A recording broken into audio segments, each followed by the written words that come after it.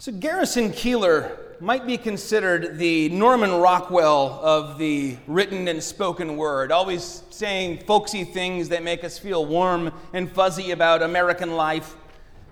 But sometimes he talks about things that make me sad, and that's why I often will go to a different room if Aaron's got Garrison Keillor going on the radio. And one of those situations is when he was talking about being chosen last as a kid and just the impact it continued to have on him.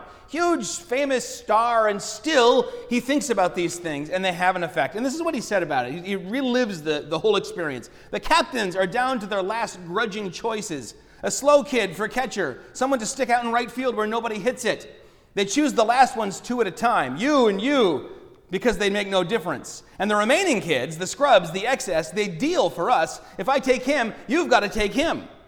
Sometimes I go as high as sixth, usually lower. But just once, I'd like Daryl to pick me first and say, him, I want him, the skinny kid with the glasses and the black shoes. Come on over here. But I've never been chosen with much enthusiasm. And if you have ever been not chosen when people were choosing, whether it was at work, at school, in sports, in romantic life, whatever the case, you're someone's third or fourth choice, that can have a real devaluing effect on you. And I think that's why it's so important to me that we take time to really look into a text like the one we have today, with a verse like Ephesians 1:4. For he chose us in him before the creation of the world to be holy and blameless in his sight. That he chose us, and it wasn't way at the end with no enthusiasm. It was way at the beginning. And he chose us for a purpose, and he chose us because he loves us. Now, this whole thing is verses 3 through 14, this whole intro, in the ESV, the heading is Spiritual Blessings in Christ. It's 2 paragraphs long in my Bible and many sentences long. But in the original Greek, this whole deal is 1 sentence. This is the longest sentence in the New Testament, 202 words. This is long even for Paul. And, I imagine that he was dictating this. It seems like some of his letters, he says, okay, sit down, Tychicus, take a letter. You're going to write this down. I'm going to speak it. And as he's just said, I'm Paul, you're the Ephesians, let's get into this, I imagine him just bursting forth with this kind of praise. And just, without even maybe choosing to, launching into this long run-on sentence of blessing and worship and going on and on without even taking a breath. Well, Luke or Timothy or whoever writes as fast as he can, trying to keep up. This is how Paul responds to thinking about what God has done for him. A 202-word sentence which goes deep into the past, the present, and the future, which brings us through the work of the Father and the Son and the Holy Spirit. This is perhaps my favorite sentence. And as I was reading it in the Greek this week, it occurred to me just how seamless it is and how it flows, and it really hurts that we're going to break it up into pieces, but we have to, and I'll get over it. We're going to break it into 4 pieces. First, God chose us. Second, God redeems us. Third, God has given us an inheritance. And fourth, God seals us with his Spirit.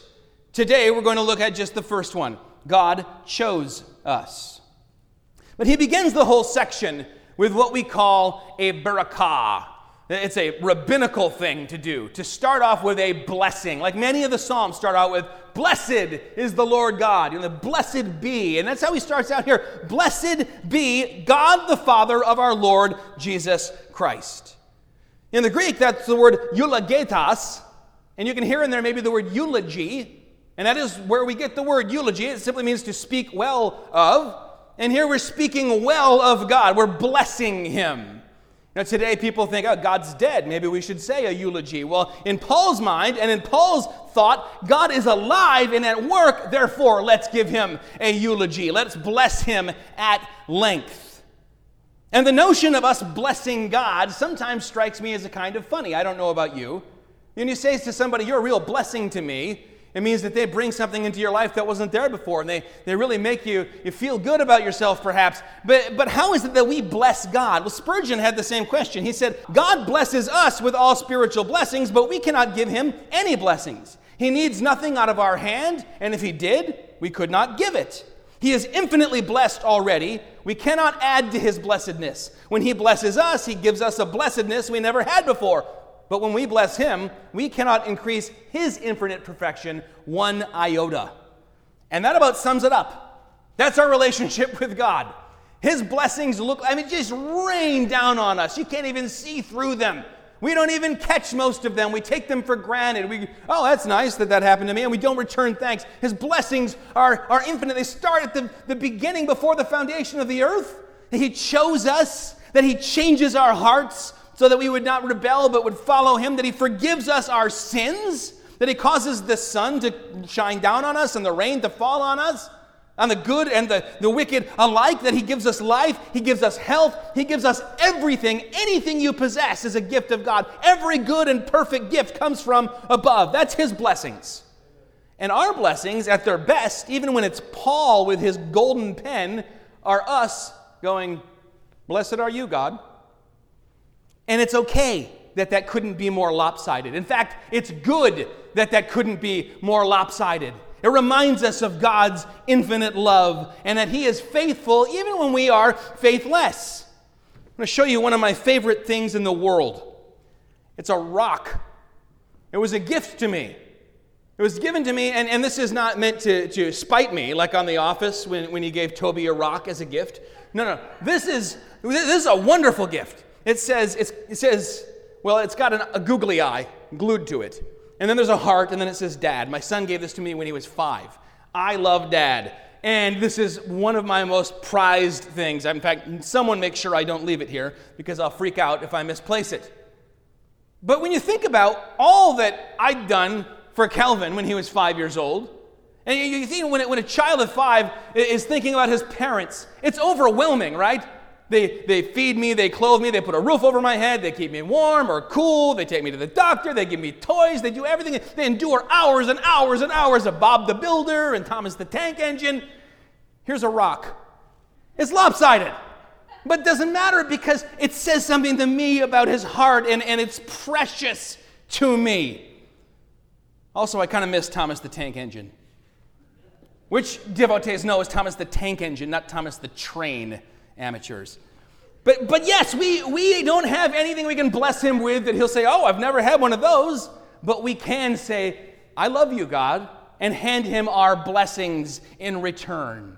So, blessed be the God and Father of our Lord Jesus Christ, who has blessed us. This is a particular kind of blessing that Paul is offering up. Not the general, I'm just overwhelmed, I'm in awe of who God is. That's a good kind as well. We see that in the Psalms frequently. This is the kind of blessing that is blessing back. That is saying, "God, you have overwhelmed me absolutely with spiritual blessings, and so we praise you, we bless you because you have blessed us." And he's not thinking of generic blessings, like when people say, "I'm blessed," and then they don't elaborate. No, he's got specific stuff in mind. And he begins here by clarifying with 3 prepositional phrases we're going to look at. Is that exciting? It's hard to get excited about prepositional phrases, I know. You might be thinking, I can't believe I got up, put on my good Sunday mask for this prepositional phrases. They're important, all right? If someone says to you, "I'll see you," that's nice. Hey, I'll see you. If they add the prepositional phrase, "in hell," changes the whole sentiment, changes the whole thing, and depending on who's saying it, it might have a large impact on your future. We see kind of the opposite happening here. Blessings are good, yes, but when he says these are blessings and he starts piling on the prepositional phrases, including "in heaven," these are even more amazing than they appear in general, in generic terms. And so we're going to look quickly at these. First of all, he blesses us in Christ. And we're not going to take this phrase "in Christ" or "in him" or "in Jesus Christ" and take it apart every time, because it happens more than 150 times in this book of Ephesians. We looked at it last week, that it's written to those who are saints in Christ. And we see it was the most important modifier in our lives. But here it tells us that the blessings that are in mind for Paul, the blessings God has given, are not common grace blessings. There are blessings of God that apply equally to everyone, whether they follow him or whether they hate him. But these are not those blessings. He's thinking of particular blessings that are only for those who are united to Christ through faith in his death and resurrection, that are united to Christ. There are things that can only be received from and through Jesus himself.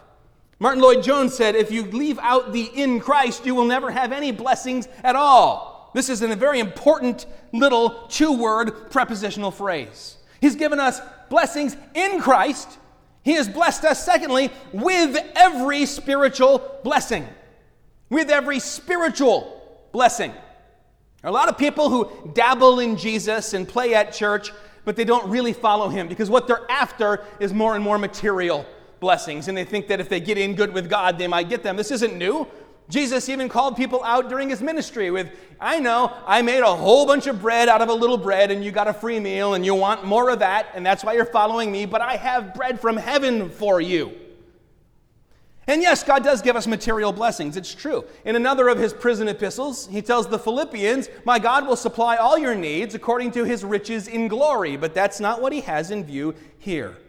Those who truly follow Jesus yearn for and seek after spiritual blessings. Every blessing that comes through the work of Christ at the cross, every blessing that comes through his continued ongoing ministry of interceding on our behalf at the right hand of the Father. And that's where he takes us next, in the third prepositional phrase. So he blesses us in Christ with every spiritual blessing in the heavenly places, or more woodenly translated, in the heavenlies. This is a phrase that's used a good number of times in the book of Ephesians, and like nowhere else ever in the whole Bible. In the heavenly places. Paul's going to talk about Jesus having been raised up and seated at the right hand in heavenly places. Then he's going to talk about us in the past having been raised up with him into heavenly places, telling us that this sort of spiritual blessing is not just something for way down the road in the pie in the sky by and by after we die, but these are blessings that we have here and now. And there is some mystery to this, and that's good. We should embrace it.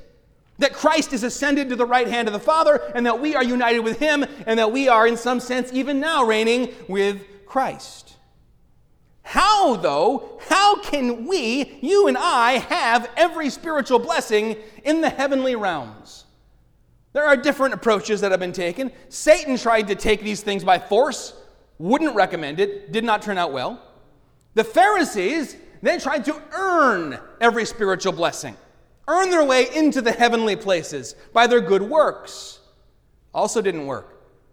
Not only did they find ultimately, as Paul, being a Pharisee, tells us, that they didn't have anywhere near enough to cover the cost, but that they didn't even have the right currency. Right? They didn't have God's righteousness. They had human righteousness, which is wicked, filthy rags in God's sight. It'd be like if you tried to buy Google for $112. Oh, and it's in Chuck E. Cheese tokens, which, by the way, Chuck E. Cheese doesn't even honor anymore. That's not going to get you very far. How then do we attain these things? He tells us in verse 4, even as he chose us in him. Now Paul begins to dig into the first specific way in which God has blessed us. And yes, this is about election.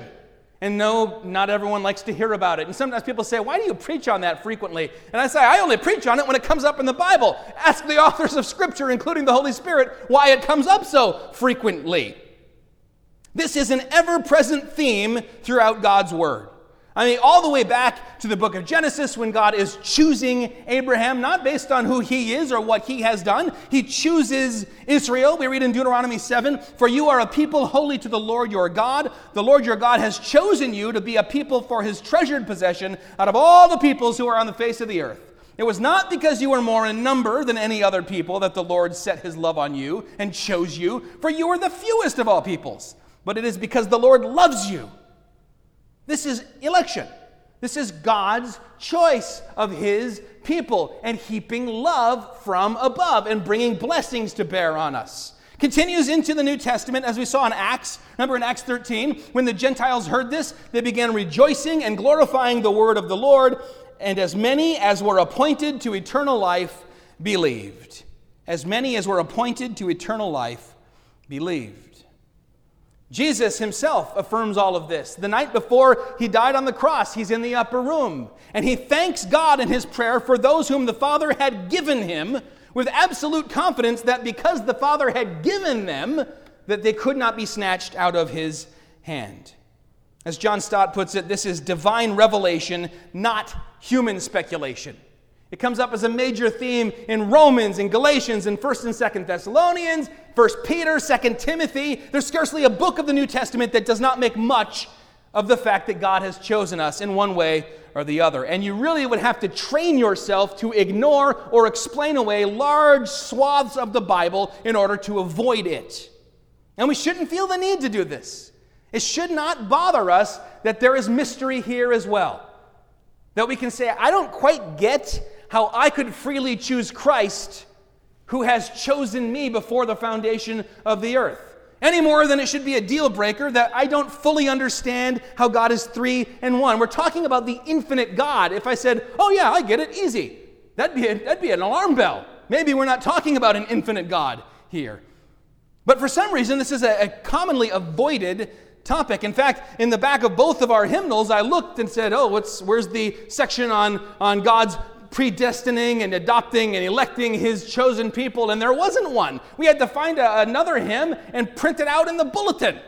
Isaac Watts' hymn that should have been in one of those hymnals. But this is commonly treated by God's people as if it were a secondary or tertiary doctrine that doesn't really matter. Some people believe in it, some people sort of do, some people don't at all. It doesn't matter at the end of the day. And it isn't a salvation issue where if you don't understand this the same way the early Baptists did, that you somehow are not saved. But it doesn't seem like in Paul's mind this is some third tier, not that important doctrine, in that he brings it up frequently, and here he brings it up first. Not to divide with unnecessary theology, not to make some people feel smug because they're in and they understand things, but rather to give us more reason to bless the God who blesses us. People find this teaching to be difficult at best and perverse at worst.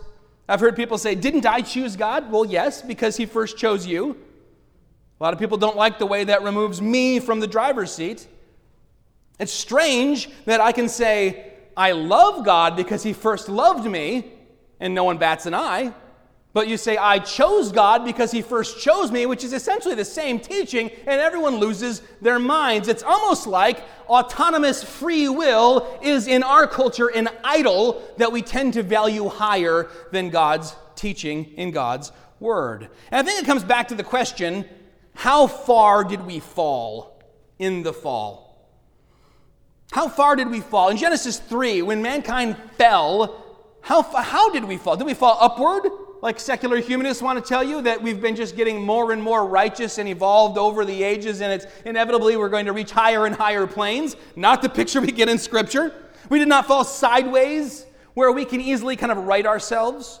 I don't know if this ever happens to you, but I will sometimes migrate far enough in my swivelly, rolly desk chair that I reach for something on my desk and I start to go, and I've got to grab the desk and pull myself back, and I go, whew, that was close. That's as dangerous as my life generally gets. That's not a good picture of what happened to us in the fall. We did not fall upward, sideways, partway down. We fell all the way down, so that at the beginning of chapter 2 of Ephesians, Paul will be able to say that we were dead in our trespasses and sins. Dead, not sick, not in a coma, dead. And I think the reason that the value on the doctrine of election goes down sometimes is because the teaching about how far we fell is mitigated. When the Burmese church was here, I used to preach fairly regularly for them for a while. And I remember one day I was here preaching a sermon on Philippians 3:8, when Paul says all of his greatest works that he thought would get him into heaven, he looks at them now, and they're a pile of scubala, which is filth, dung, right? And I'm preaching on this, and as I'm preaching, there's an interpreter. And it was the best interpreter I've ever worked with. And you know, we've got a lot of internationals around here. I've preached with a lot of different interpreters. She was a doctoral student at MSU. She was just boom, boom, boom, boom. And I kind of forgot myself. And I stopped trying to do small chunks and use easier words and make it easy for her. And at one point, I got to this illustration that I've used it with you as well. You may remember it, that in India, there was a time when they started importing manure. And there were people there who were incensed because in a country that big where cows are sacred, they don't give you meat, but they give you lots of manure, and they had their own manure. And so somebody took a whole bunch of carts, I think it was something like 30 carts full of fresh manure to the steps of Parliament, and people had protest signs, and one of them said, "Our manure is better than their manure." The point of it, of course, is that when we start comparing our good works with each other, we're just comparing manure. Well, I get to this point, I'm preaching through this, and I'm giving this illustration, and finally she puts her hand over the mic and says to me, "Wait, are you talking about like cow?" I said, "Yeah, cow poop." She said, "Well, why didn't you say so? I've been translating that as something better." And that became the best illustration of the whole thing. How often do we translate our filthy rags as if there's something better because we want some of the glory in all of this? We fell all the way down. Even as he chose us in him, there's that in Christ again, in him. And I think that this begins to address some of the problems people have here, which are rooted in some caricatures of what people look like who value the doctrine of election and who emphasize that God chose us. The first of these caricatures is that these people are spiritual elitists, and that is sometimes true. We feel like we are the best. God chose us. We understand about God's choosing. We have a very wide understanding and high status, and that's who we are, and that is inexcusable. It's a lot like the Pharisees, only at least the Pharisees said we'll work to have the bragging rights. This is a kind of spiritual elitism based in just a claim that I've been chosen. Well, we see the same thing even in the Pharisees and the scribes when John the Baptist says, "Don't think because you are descendants of Abraham, you will escape judgment." God could bring up descendants of Abraham out of these rocks right here.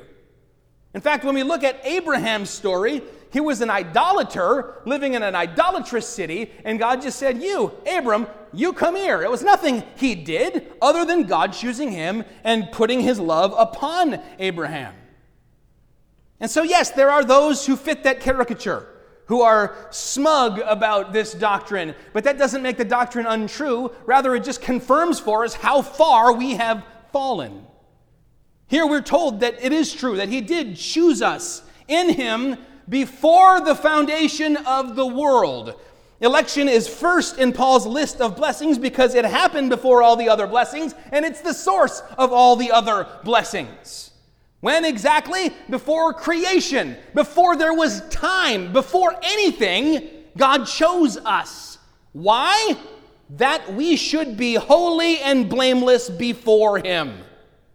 That we should be holy and blameless before him. And I think that addresses and refutes the second caricature, that if you're going to think about God in terms of this sovereign God who chooses people according to his will, that we're going to wind up minimizing our sin and just rest on that and say, "Hey, God chose me. I guess I can do whatever I want." Are there people who have done that? Absolutely.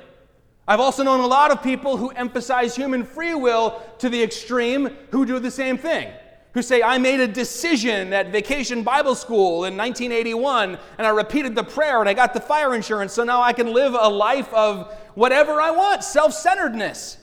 False converts of every stripe will always exist, and people who are intent on justifying their own sin will always be able to convince themselves that their conduct doesn't matter. But truly born-again people will not see these things as an excuse to go on sinning. Quite the opposite. We're told that we are chosen in Christ, that we should be holy and blameless before him. Our response is holiness and seeking his face. And then if you have anything but the King James, you probably see something a little weird here, that in verse 4, you have the first two words of a sentence, and then the verse ends, "in love," and then verse 5 starts. In love, because in the original versification here that happened relatively recently in church history, it said that he chose us all before the foundation of the world, holy and blameless before him in love. It went with the verse before. Now we've determined probably it goes with the sentence after in verse 5. But I love the way it leaves that "in love" just kind of hanging there in the middle, because it is the hinge pin of all of this. That God's love is what motivates his choosing us, and God's love is what motivates his adopting us, which is where he goes next. Tim Keller said, here's the gospel: you're more sinful than you ever dared believe, and you're more loved than you ever dared hope. More sinful than you ever dared believe, more loved than you ever dared to hope. He predestined us, we read, for adoption through Jesus Christ. And adoption is a wonderful picture of this. Adoption meaning that by the will of the one doing the adopting, someone usually before they've been able to do much of anything in their life, but not always, is then taken into the family, made part of the family, and a full member and full heir. And under Roman law, adopted children had the same rights and privileges as natural-born sons and daughters, even those who had been a slave in that household before they were adopted. Think about when Jesus was baptized, and there was a voice from heaven, and the dove came down, the Holy Spirit in the form of a dove, and the voice said, "This is my beloved Son, in whom I am well pleased." And then Jesus went on to do the work on the cross so that, having paid our debt, God can say of us, "This is my beloved Son or daughter, in whom I am well pleased."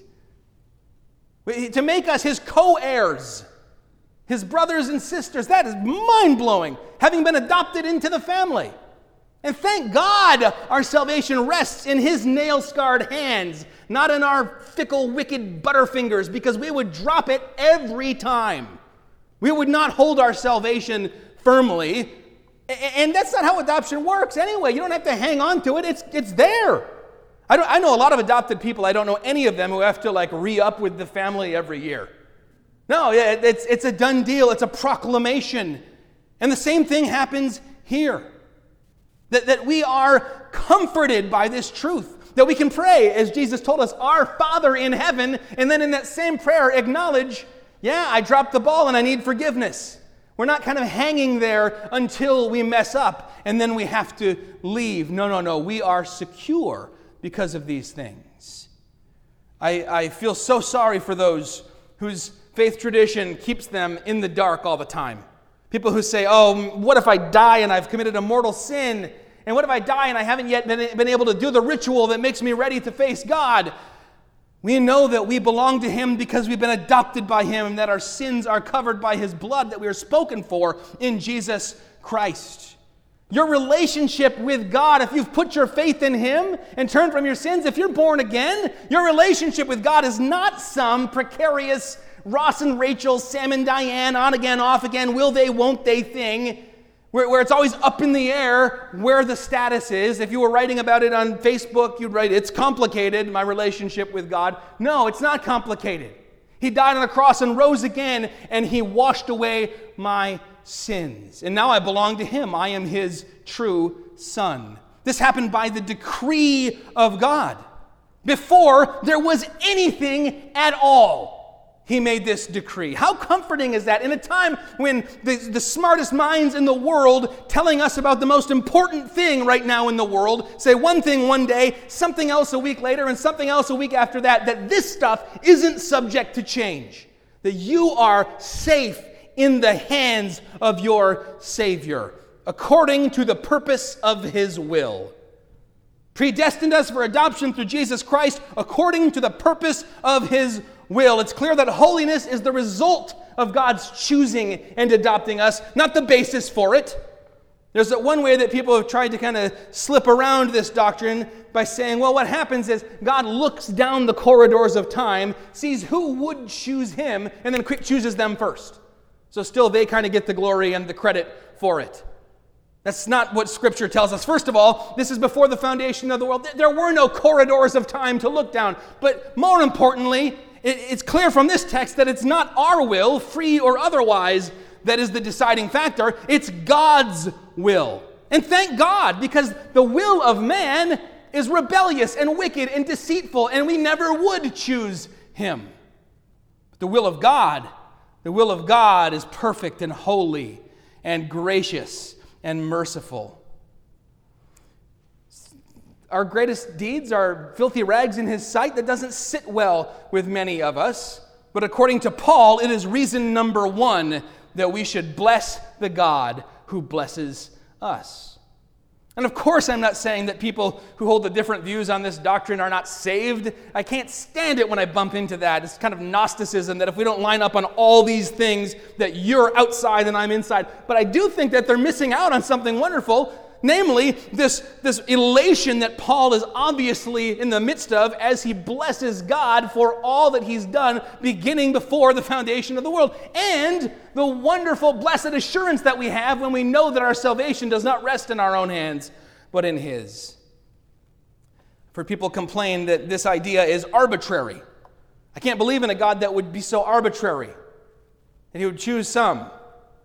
What blasphemy that is, and how arrogant to think that if I don't understand the reasons that the infinite God has for doing something, he must not have any reasons, because I can fully understand and grasp the mind of God. We need to repent of that kind of thing, that arrogance. And recognizing the truths contained in this passage will lead us away and toward humility, away from that caricature of the smug Calvinist guy with his big beard, his microbrews. In accordance with the will and purpose of God. That's the reason.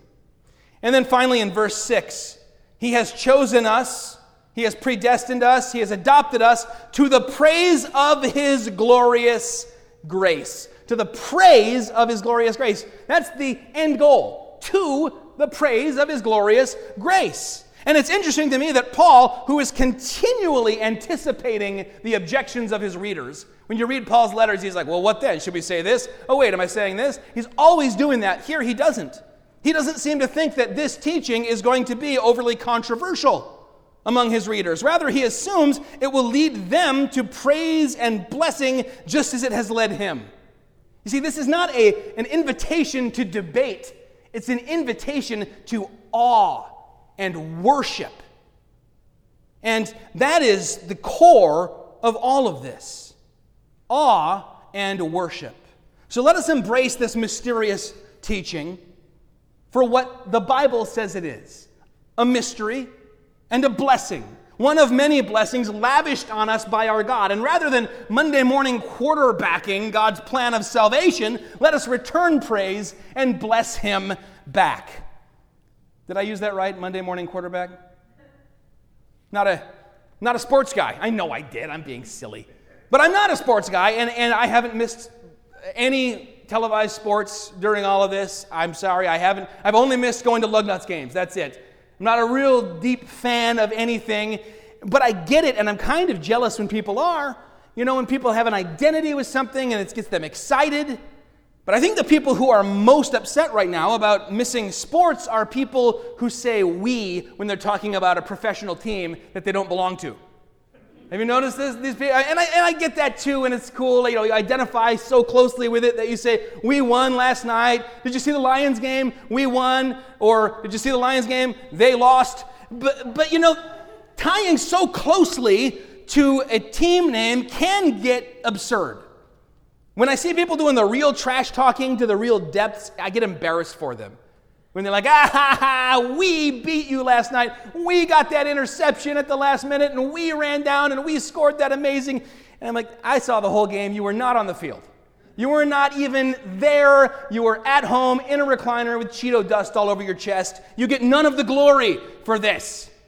And the same thing is true of our relationship with God and what he has done for us. We identify with him, yes. We can and should brag on him.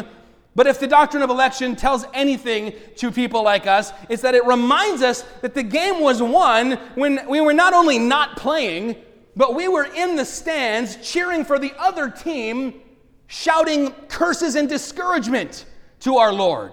And still, he died on a cross and rose again for us.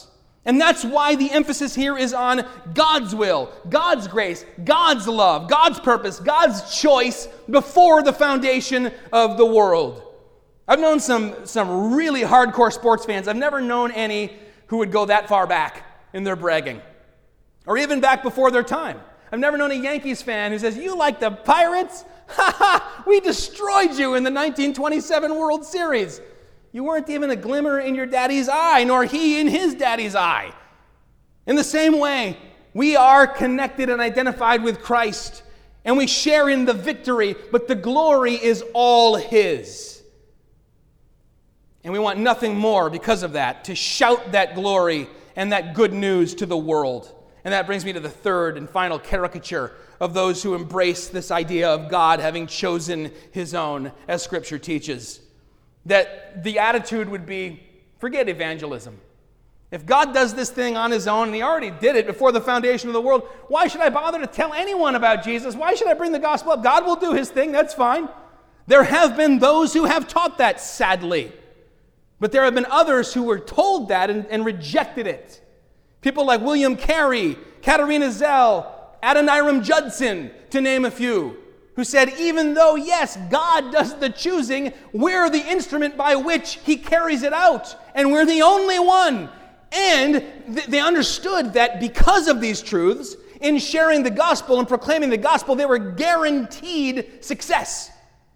To be used by God, that as they proclaimed the gospel, God would use it to draw His own to Himself. And it should motivate us along the same lines when we read a passage like this one. And finally, it brings us to this last little section, this last little prepositional phrase, with which He has blessed us in the beloved. This is all about how God has blessed us through Jesus Christ. When we think about these things, our response should be, God, you've blessed me so much, and I bless you back. I bless you back with my words. I bless you back in my prayers. I bless you back in song. And I bless you back with my life. In this little section here of this massive sentence, we've seen that the source of our election and our adoption is God's will, and that and God's love, and that the end goal of these things is God's glory. And the result in our lives should be that we would be humble, that we would live holy, and that we would heap praise upon our Heavenly Father. This is not just some dusty doctrine that doesn't matter. We've seen it come to life here. And I've seen it come to life throughout church history and in the lives of many saints that I have looked up through over the years. And that is why I went from kind of trying to skirt my way around this to sometime early in seminary recognizing if I'm going to take the Bible seriously, I have to take it at its word. And I think that oftentimes, even as the world looks from the outside and says, this whole thing it smells like a setup to me, C.S. Lewis had the same idea. He was kind of grossed out when he was an atheist by the idea of God. He would read the Psalms and scoff. He called God's demands for praise the soundings of an old woman seeking compliments for herself. Yikes. I'm sure he repented of that later, as he repented of all his sins, because as God changed his heart, he began to recognize that he was viewing God wrong, but he was also viewing praise wrong. That he was making a new category for returning praise and blessing God when that wasn't warranted. In fact, this is what he wrote. The most obvious fact about praise, whether of God or anything, strangely had escaped me. I thought of it in terms of compliment, approval, or the giving of honor. I had never noticed that all enjoyment spontaneously overflows into praise. All enjoyment spontaneously overflows into praise. The world rings with praise. Lovers praising their beloved, readers their favorite poet, walkers praising the countryside. My whole, more general difficulty about the praise of God depended on my denying what we delight to do, what indeed we can't help doing about everything else we value. I think we delight to praise what we enjoy because the praise not merely expresses, but completes the enjoyment. It is the appointed consummation of joy. The delight is incomplete until it is expressed. And that's what we see happening here with St. Paul. He has to express the delight and joy that he feels in the Lord. And if nothing in this world matters except matter, if it's just this is all there is, then life is pointless and purposeless. But if indeed there are blessings, spiritual blessings in heavenly places for us, and these things rely not on us being perfect, but on God having, before the foundation of the world in his sovereign love, laid his love upon us, well, then everything matters. Everything in your life matters. We're part of something infinitely bigger, something begun by the God of the cosmos before the foundation of the world. Let's go to him now in prayer. Heavenly Father, we are often a bit perplexed as we read these things because we cannot fit them neatly into categories and understandable syllogisms in our minds. And we don't like that. We don't want to not be in control. We don't want to not have a full picture of all that is. Lord, we pray that you would cure us of that we would delight to know a bit more about you every time we encounter you, every time we read your word. We know we will never, even in eternity, exhaust all there is to know about you, all there is to love about you, all there is to give thanks that you've done for us. Lord, may we be content just to know that you love us, that you chose us before the foundation of the world. And Lord, if there's someone here who says, I don't know if I've put my faith in him, or if there's someone watching on the computer or listening on the phone who says, how do I don't know if I'm, the fact that they feel you drawing them to yourself, Lord, I pray would be enough, that they would understand, yes, they are spoken for in Christ. And by turning from their sins, believing on you, and repenting, that, Lord, that they would be saved. Saved unto a holy and blameless in your presence existence. Saved unto all spiritual blessings in heavenly places. Saved to be adopted as a son or daughter of the mighty King. And Lord, we are so thankful that this is our destiny. We pray these things in Jesus' holy name. Amen.